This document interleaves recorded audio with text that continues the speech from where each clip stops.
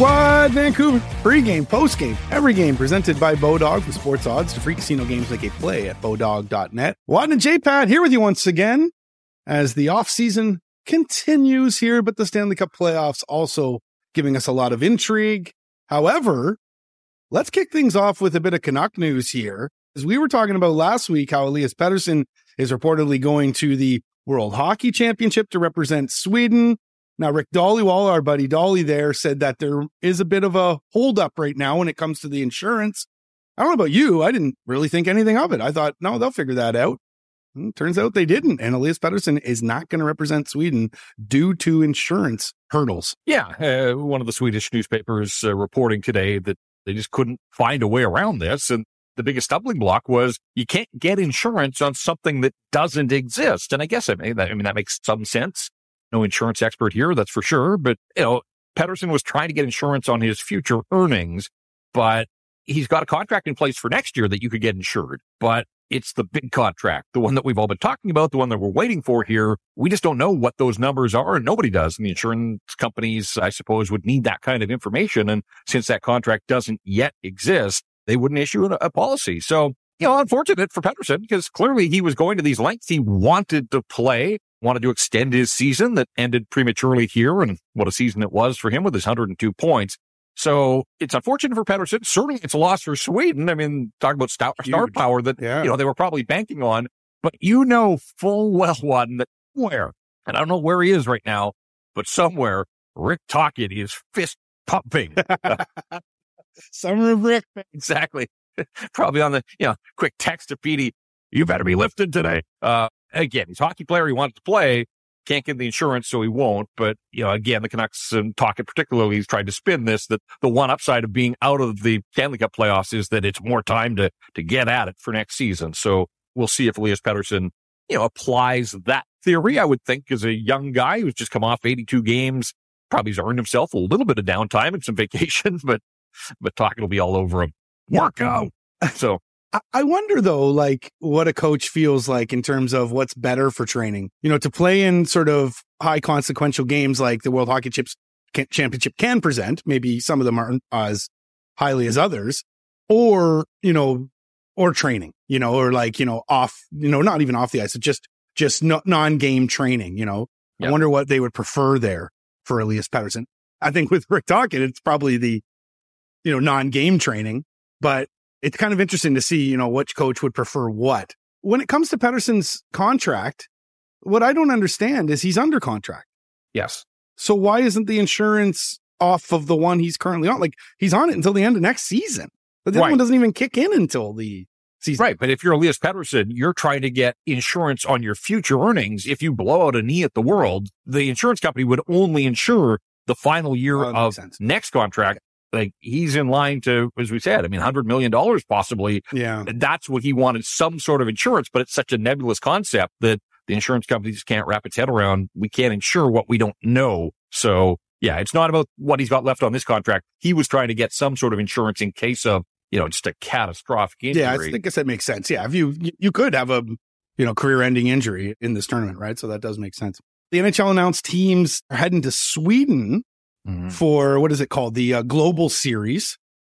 Red Wings will play the Sens and then take on the Leafs. The Wild will play the Sens and then they'll play the Leafs as well. So just sort of back-to-back games there. 4 teams headed over there. Or is that 4? 1, 2, 3. Yeah, 4 teams. 4. Okay. Wasn't counting again, bud. Anyway, point is this, Canucks are loaded with Swedes. Why aren't they there? Well, they have the highest scoring Swede in the National Hockey League this past season, and the guy that we just talked about, Elias Pettersson. There are other, William Nylander is a star. He'll go and represent the Leafs, and I'm sure will draw some interest. All these games in Stockholm, by the way, so they're not spreading them around other parts of Sweden. All 4 games are going to be played in Stockholm. Joel Eriksson Ek of Minnesota, not exactly a superstar, but one of the better Minnesota Wild players. Detroit's got Lucas Raymond, among others. So there are Swedes on these teams. It does make you wonder a little bit that, I don't know what goes into the planning. I don't know if teams are asked if they want to be part of this, because obviously there's some owners' travel involved. Or if the league basically says, you, and you guys are part of this for next year. They seem to try to spread it around. Was it San Jose and Nashville that started this past season in Prague. NHL's been going overseas for a while now. They announced that Arizona and the LA Kings would go to Australia in the preseason.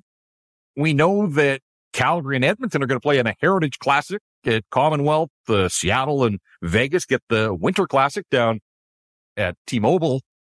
So it does make you wonder, at what point, when you think of Elias Pettersson and Quinn Hughes and JT Miller and now Andrei Kuzmenko and Thatcher Demko, there's enough star power on this Vancouver Canuck team, but my sense is that this is the league looking and just saying, get it sorted out there, just be better, basically. Play your way back into consideration for some of these things. Now, Detroit's not a playoff team this year, and Ottawa isn't either, but both of those teams look like, they're starting to move in the right direction. Whatever the case, I just thought it was interesting. You've got the highest scoring Swede. You've got an organization that has a history of Swedish players, and obviously the Sedins could be front and center if not playing, but they could be part of the whole event if you got the invite to go and play in Stockholm. So yeah, it's going to be interesting to me to see how long before the Vancouver Canucks get back on the National Hockey League radar to play in one of these sort of featured games with the star power that they've got in their lineup. Elias Pettersson he's the biggest star in the NHL from Sweden right now, is he not? I mean, Erik Karlsson had an incredible year, obviously. And we talked about Zibanejad's up there too. Yeah. There are a lot, but yes, I would say just based on the point total, where he is in his sort of career arc, and it looks like maybe he's pushed open that 100-point door, to be in that club for a bunch of seasons. So I don't know, when you've got games in Stockholm, I kind of thought maybe the Canucks would get on the invite. And look, maybe they don't need the distraction of, heading overseas and coming back with the travel from the west coast of Canada and all that kind of stuff. Maybe this is just a season where Rick Tocchet's first full year on the job, just focus on the task at hand and don't worry about those types of things. But again, it seems to me like the NHL should want to put its star players on display whenever it gets an opportunity. So somewhere along the line, next spring, and we've had this discussion, I don't want to go back down this road, and I certainly don't need another game at BC Place Stadium, but next year will be 10 full years since the Canucks have taken part in their one and only featured game at the NHL level. And again, it's been a dark decade. I get that. But now give some signs of coming out of the darkness, at least with the star power they possess. I kind of thought that somewhere along the line, they would have played themselves into conversation to be part of one of these featured matchups. Yeah, I wonder, though, if you ask the coaches whether they want to be a part of that, too. Totally. For everything you just said there as well. And, maybe there's an argument that it didn't really help the Preds this year, too. The Sharks were not going to be a playoff team. No. We knew that. But, maybe there is that argument. Who knows? But, nonetheless, Canucks not heading over to Sweden, and the biggest Swedish NHL player will not be gracing the ice over there in Elias Pettersson. Do you know what today is, J-Pat? Wednesday, and that much I know. Today is a very famous day in Canucks history. Of course, the Slay the Dragon goal was scored on this day back in 2011, J-Pat. 12 years ago, right? That is correct. Yeah. Is that the biggest moment in your history of being a journalist, broadcaster, whatever, in sports? I wasn't at the gold medal game in the Olympics. I was at the women's gold medal game. When it comes to the Canucks, funny, it was an incredible goal. Everybody understands the reasons why, but I sort of am of mixed minds when you ask that question, because ultimately, a dozen years later, and we're still talking about a first round goal, right? A first round goal. And it was a massive goal, given the fact that, 3 straight years against the Blackhawks, squandered the 3-0 series lead, flushed a 1-0 lead in the third period, late in the third period. And then, of course, Burroughs took a penalty in overtime. They had to kill that off. And then he slayed the dragon. But here's the kicker in all of this. Since that win 12 years ago today, the Vancouver Canucks have just 3 series victories as an organization. 2 of them came in the following rounds against Nashville and San Jose. And then, of course, they beat St. Louis in the series victory. But even if I give that one to you, it's 4 in a dozen years. And that's the problem, is that as great as that moment was, and the drama was so thick that night, you truly could cut the tension with a knife, it is kind of sad that here we are 12 years later, and really it just reminds you of how dark the past decade has been. It is so time to create some new playoff memories for this organization and in this city, but this is what we've got. And again, it speaks to the lack of success over the last 10 years. So this is what we're left with is, remembering slaying the dragon 12 years ago. Great moment. Absolutely. It'll stand the test of time. Great call by Shorty. But damn it, let's go. It's time and talk about some new playoff memories for the Vancouver Canucks. I hear what you're saying, but at the same time, too, just everything that led up to that, the Ago before that, yeah. So even if they were to, maintain themselves as a playoff team, I don't know if you were going to get that sort of moment because of everything that an opponent, right? Right. So. And it was like hatred, right? 3 years in a row, we always talk about rivalries are built in the playoffs, and imagine if the Canucks and the Kraken could ever meet once, what that would do for the rivalry. 3 straight years, the same central character. Yeah, some of the big parts changed. Same thing's happening in Toronto right now, right? With them in Tampa. This their second year. They're looking to slay their dragon right now. This might be, and that's that call 2 years. That's back to back, and we're talking 3 consecutive years. And the Hawks were the defense that added to it. And again, the Canucks were a goal away from the infamy of losing 4 straight, and full well that the organization would have blown it up. I don't know that, I don't know if the Twins get moved at that point, but, Kessler, you couldn't come back with the same group. Alain Vigneault would have been fired. He couldn't get past the same team 3 years in a row.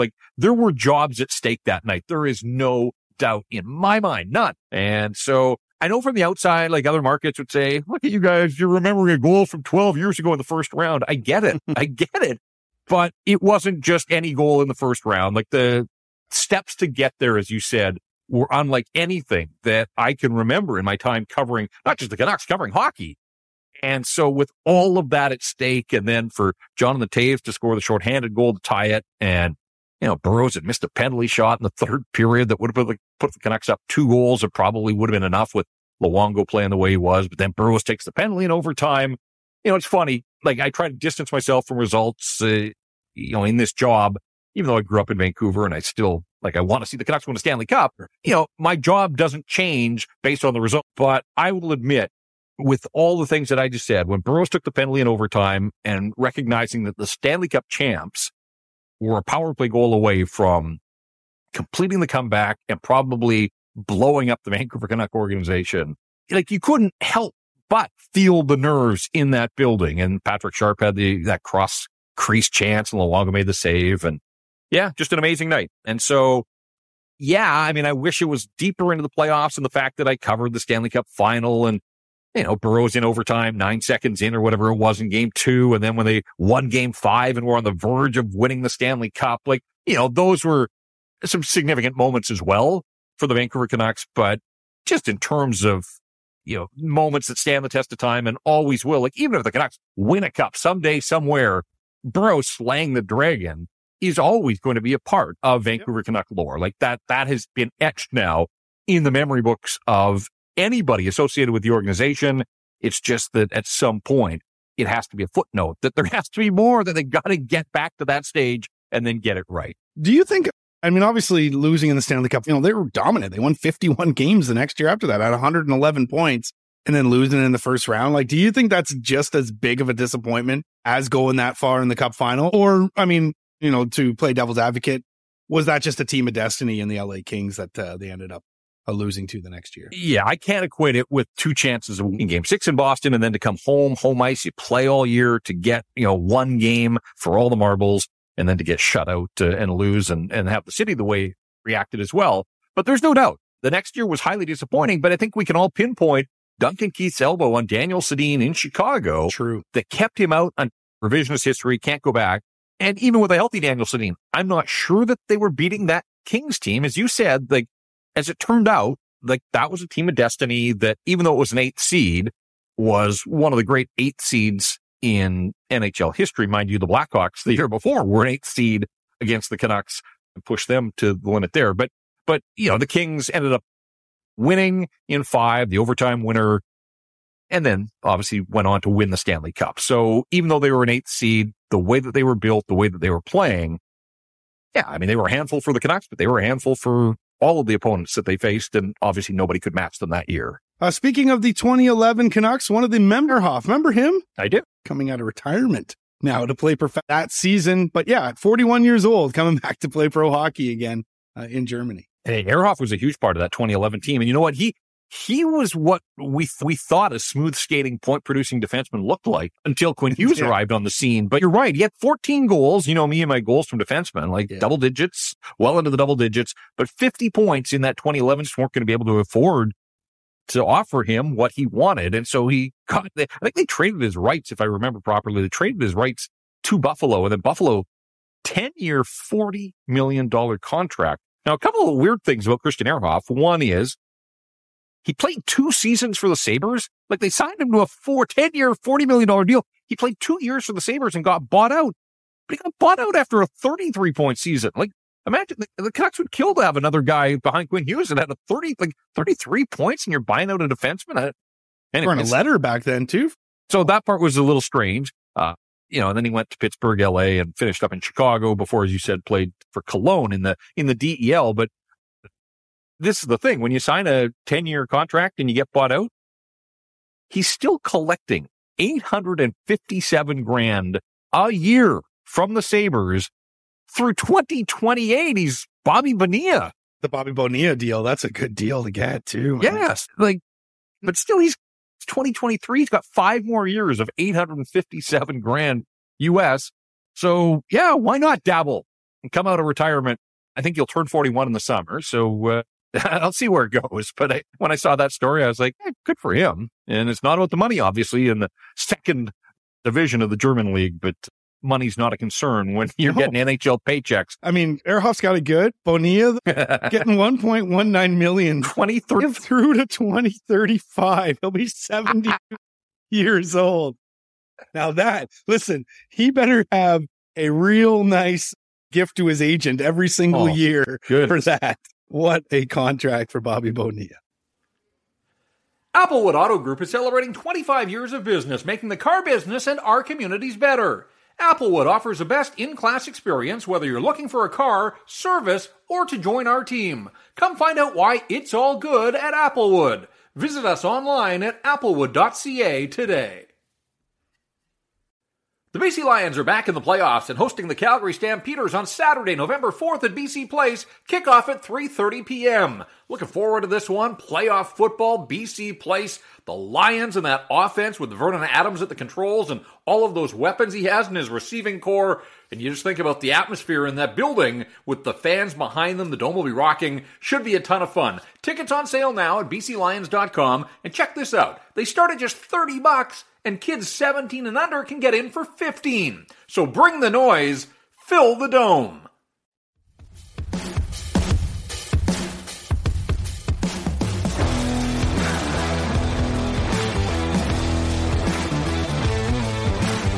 All right, J-Pat, it's always a bit of a tough time of year for those of us who were friends with Jason Botchford. The late Jason Botchford passed away 4 years ago this week. You and Botch were really close. The podcast was, it was a must listen. Everybody loved the podcast. One of the original podcasts, really, when it comes to Vancouver Canucks coverage as well. But listen, Botch was the man. Everybody knows that. He revolutionized how, coverage of a hockey team went with the way he incorporated the videos into his provies and then later on athletes. You got to spend some time with him as well. Just the stories that you have, the one in particular in Calgary. If you're new to this podcast, if you're new to this story, it is the ultimate. But you don't have to start there. Just, your thoughts on your buddy. Yeah. It's hard for me to sort of process that it's been 4 years. And I think part of that is what a 4 years with the pandemic, and time kind of stood still for a while. So on one hand, it feels like maybe it was longer than 4 years. And yet at the same time, it was this week, 2019. So it definitely was 4 years ago, and was in contact with his wife, Kat, who, to her credit, has dealt with this like a champion and raised the 3 kids. They've moved to Toronto now to be closer to family, but, they've tried their best to honor Jason and his memory and legacy, and yet also move forward with their own lives. And I know it hasn't been difficult, but the Watcher Project obviously was something that was near and dear to my heart. But it's just when I go back to those 4 years, though, it's just kind of marking the passage of time, I suppose. And it dawned on me, Jason Botchford covered Quinn Hughes for 5 games. Those 5 games when he turned pro out of Michigan and joined the team at the end of that's all.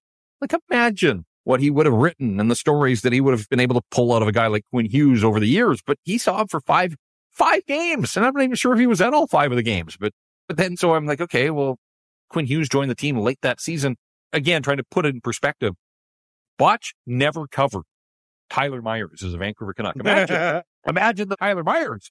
But that's probably a good thing for Tyler Myers. Myers signed with the Canucks. I think of, a couple of things when I think of Botch was like, the Provies, and was so innovative. And at a time when, sports coverage was at a bit of a crossroads, and the idea of, writers just being writers. And, he infused his writing with tweets and the videos and kind of, there was a TMZ element to, like, he loved the salacious stuff and the gossip. He knew that would register, but he also could cover flat out cover the team. And I think of the stories that he wrote about the alien has landed, the sort of signature piece on Elias Pettersson.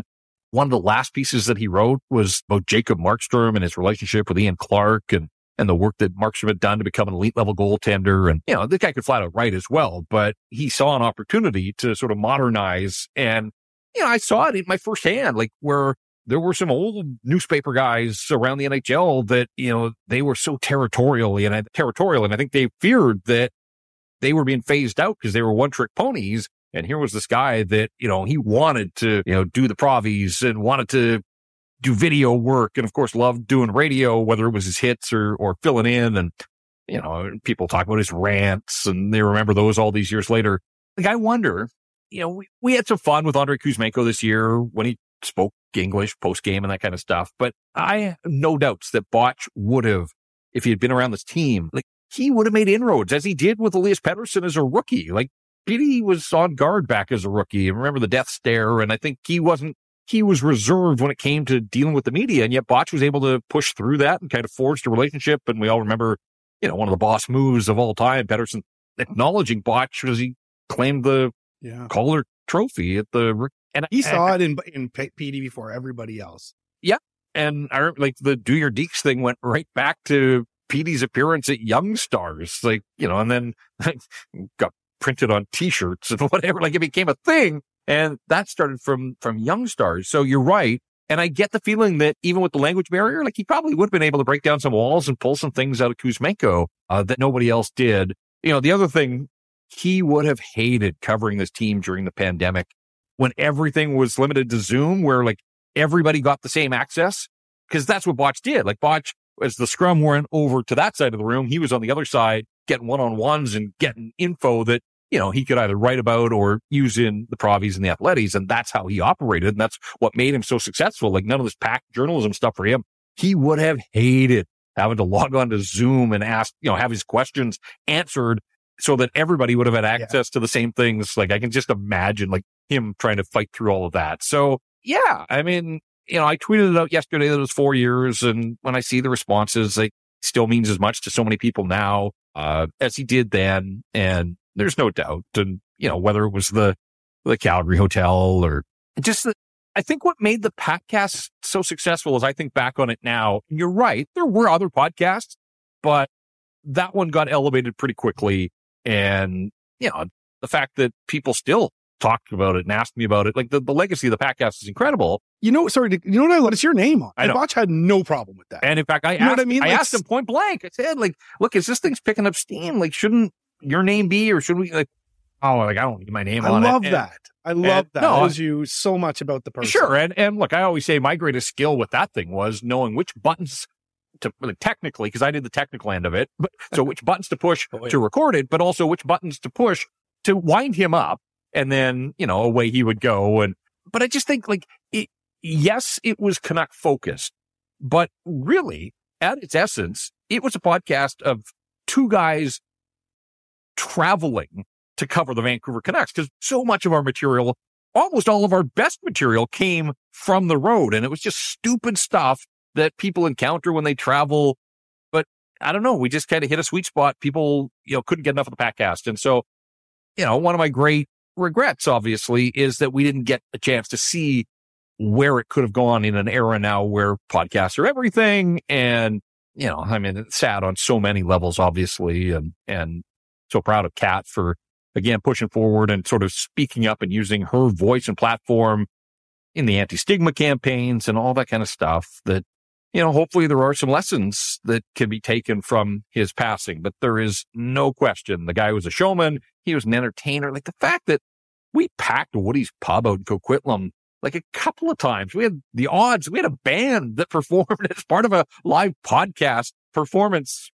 And then obviously the night at the Commodore, the tribute, one of the great nights of my career, just to see that much outpouring of support and love and packed a room like that to remember this guy. So yeah, I mean, every year at this time, certainly it's a sad reminder of what we had and what we've lost, but there's no doubt his memory will live on in this market.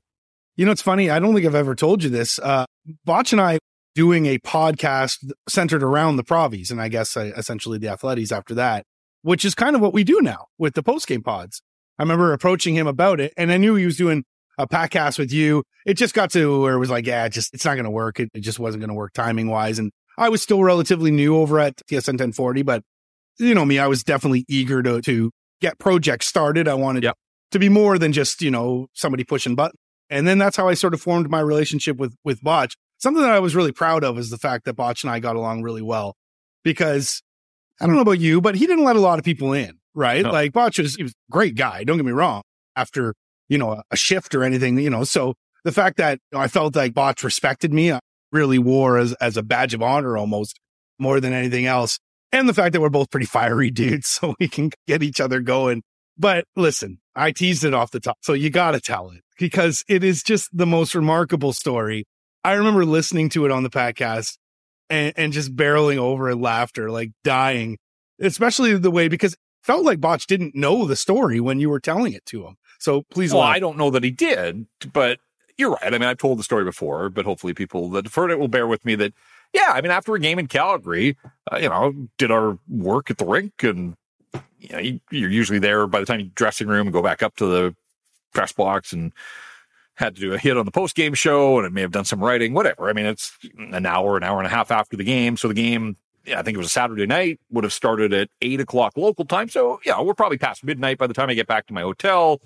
And there were some games where you'd go for a beer after the game, whatever. That night, I can't remember if I was traveling in the morning, but I was just going to shut it down. So, I've got a room, fairly high floor in the hotel, get in the elevator, just kind of already in my mind starting to unwind and shut her down for the night. And I step off the elevator, and there's this dude with like a, not just a handy cam, like he had a big, like professional industrial broadcast camera. And I'm like, what? And then as I look closer, like there's these two young women that, scantily clad, let's just go with that. They were clothed in the hallway of the hotel, but I was like, whoa, whoa, my night's picking up here. And then like this guy's like, and action. And I was like, whoa, whoa.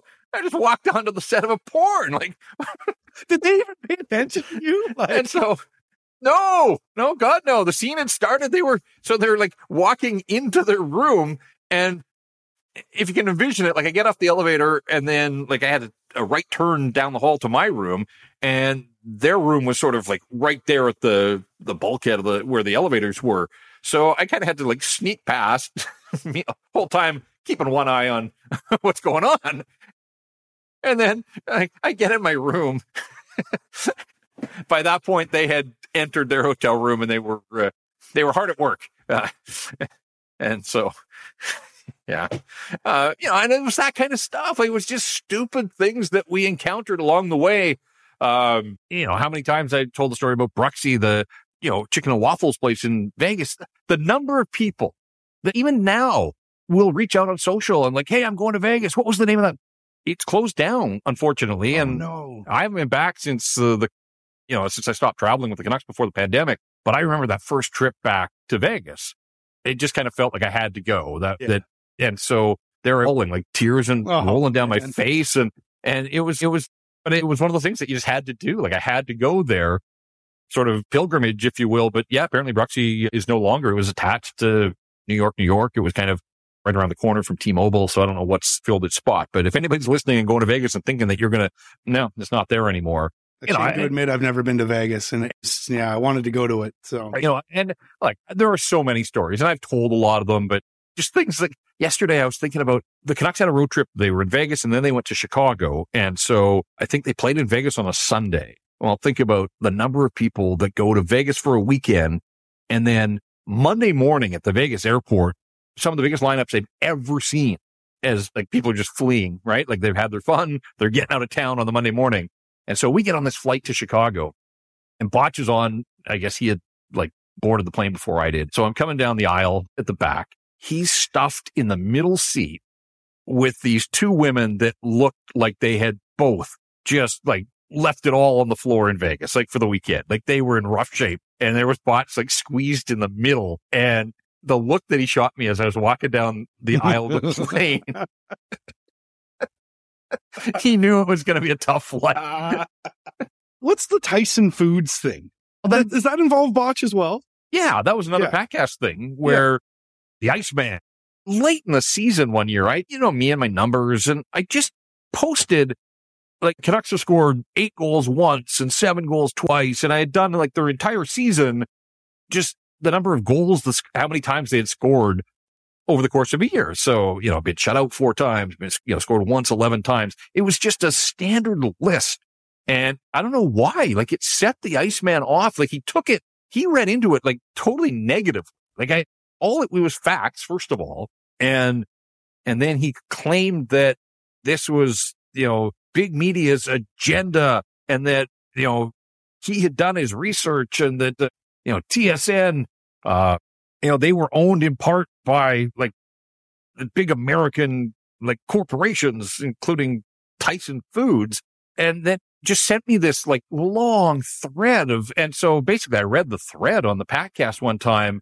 And like Botch had seen it, but as we went through it sort of tweet by tweet, like, he took the Iceman down and poked holes in all of his theories. And ultimately it came back to the fact that like on the New York Stock Exchange, Tyson Foods is TSN, right? Like that's their stock symbol. And he was so told, like, really was like completely off the wall stuff. But again, like it provided such good material for us on the podcast. So we had a field day with that one. And there were a bunch, obviously Botch the timing. I still don't like the Athletes as a title. The Provies worked. I didn't like the Athletes. And when I mentioned that, that was the one where he basically walked away from the podcast and then like, he wouldn't talk to me for days. And it was all legit. Like he was pissed off because he thought that I was like tarnishing his brand, that, he had just moved to the Athletic and this was it, the season that they were going to be called the Athletes. And I was like, the Athletes? I don't like that name. And he didn't like that. So you go. Yeah. So keeping it real. I like this. Yeah. You and I are due for a spat then at some point. The listeners probably agree that Mr. Nice Guy stuff. Screw Wadden. Go at him. Yeah. All right. Well, of course. I mean, he was a legend here in this market. And, people knew Botch across Canada, too, with his That's Hockey hits that he used to do as well. So on the fight, national that is true. That is true. He didn't hold back when it came to that as well. So, rest in peace to our buddy, Jason Botchford. The BC Lions are back in the playoffs and hosting the Calgary Stampeders on Saturday, November 4th at BC Place. Kickoff at 3:30 p.m. Looking forward to this one. Playoff football, BC Place. The Lions and that offense with Vernon Adams at the controls and all of those weapons he has in his receiving core. And you just think about the atmosphere in that building with the fans behind them. The dome will be rocking. Should be a ton of fun. Tickets on sale now at bclions.com. And check this out. They start at just $30. And kids 17 and under can get in for $15. So bring the noise, fill the dome. Rink Wide Vancouver is presented by Bodog. Free casino games, poker tips, and sports odds. It's time to play. Let's stick on Bodog here for just a moment with my best bets. What's going on with Kirill Kaprizov? I mean, I know that Wild didn't score a goal at all, but like the guy that's it's his birthday today. Oh, geez, he should have scored a goal for me the day before. Wishful thinking than anything else. I don't really have a whole lot of analysis behind this outside of the fact that it is the playoffs and anything can happen. But I got the Panthers on the money line tonight at plus 205. I just, for some reason, won on my money. And I just figure, it's the playoffs. So playoff talk is presented by Jason Hominick at jason.mortgage. Boy, how about those Oilers last night? 6-3 victory over the Kings. They take a 3-2 lead in the series. They were able to slip out of the boa constrictor, J-Pat, and were able to do some damage. Yeah, I thought you were going to say they did something. They did. scored a bunch of goals and won a hockey game. Interesting that we talked about would Alex Edler get in the line. And again, I like the fact, and I think the Oilers really like the fact that it's not Connor McDavid, that, he and Draisaitl and Kane obviously are, they have a hand in some of this, but the depth, the guys that they acquired, Bjugstad, Ekholm's been really good for them ever since he arrived. I mean, he was exactly what they needed. They got the start they were looking for. So, there's talk now in Edmonton. I see people are wondering, is McDavid injured? Is he 100%? Because he's just not the guy that, ran roughshod over defenses in the regular season. That said, it's playoffs. These are the Kings. As you said, the boa constrictors. Whatever, the Kings now face an elimination, and they weren't very good last night, or maybe the Oilers were that good, whatever the case. I mean, you think of where LA was on the weekend, they had a legitimate chance to go up 3-1 on home ice and squandered that one. And now they're the ones that face in the summer unless they can come up with another win on home ice. So that's the ebbs and flows of playoff hockey, but I do like the depth guys. You had to figure, Hyman scores in overtime the other night and then using his face last night and going to the net. You knew that he would be heard from before the series was through. So again, I think a lot of people for a long time have thought that the Oilers were really just Connor McDavid and Leon Draisaitl, but they're showing here in round one that the depth guys are starting to step to the front. Clutching his cheek as he does the handshake line as well. That was pretty remarkable. I mean, I think you and I were the only two people that didn't get the face last night. Sebastian Aho taking one as well in that 3-2 loss to the Islanders. It feels like New York's sort of holding on right now. But, I said that, perhaps the Islanders could win this series by goalieing the Canes. That's not the case right now. Sorokin has been average, but also, too, Bo Horvat at one point was taken off the top line last night. He's just hasn't been the same, point producer as he was in Vancouver. And should this have been expected because of the way that the Islanders play and the Canucks were playing that time under Bruce Boudreau? He had risen to the point where, he was a legitimate goal-scoring threat every time he touched the puck at the time of the trade. Sure, there was going to be a downtick in his performance going to the Islanders and the way that they played, but I still thought there was enough there that he would be more of a factor. The fact that he was disappointing down the stretch, but they made the playoffs, and then people thought, okay, well, fresh start, Barzal's back. And that hasn't really happened, although he set up Barzal for, I guess it turned out to be the winning goal last night. But then, now that you're in the playoffs, every game is another opportunity. They've survived to go back home. Maybe game 6 is when we hear from Bo Horvat. But I'm like everybody. I'm surprised that there hasn't been a whole lot there. And for Carolina, they scored a beautiful power play goal to tie the game at 1, and then it was challenged and overturned. And it was offside. It was, but it was one of those ones where the entry came, a minute before the goal. They got set up on the power play. And sure enough, it was offside by the letter of the law, but tough break there because they had tied the game at 1. And I thought maybe that would allow them to get back in it. Wasn't the case necessarily. And once the Islanders were able to get a lead, they're pretty good at defending that way. You're right. It hasn't been Sorokin at all. And Carolina has shown an ability to score against him. So let's see where this thing goes. But and I wouldn't be surprised. The Islanders have life now. So wouldn't be surprised if this one goes the distance and they have to go back to Raleigh to try to get it done in 7.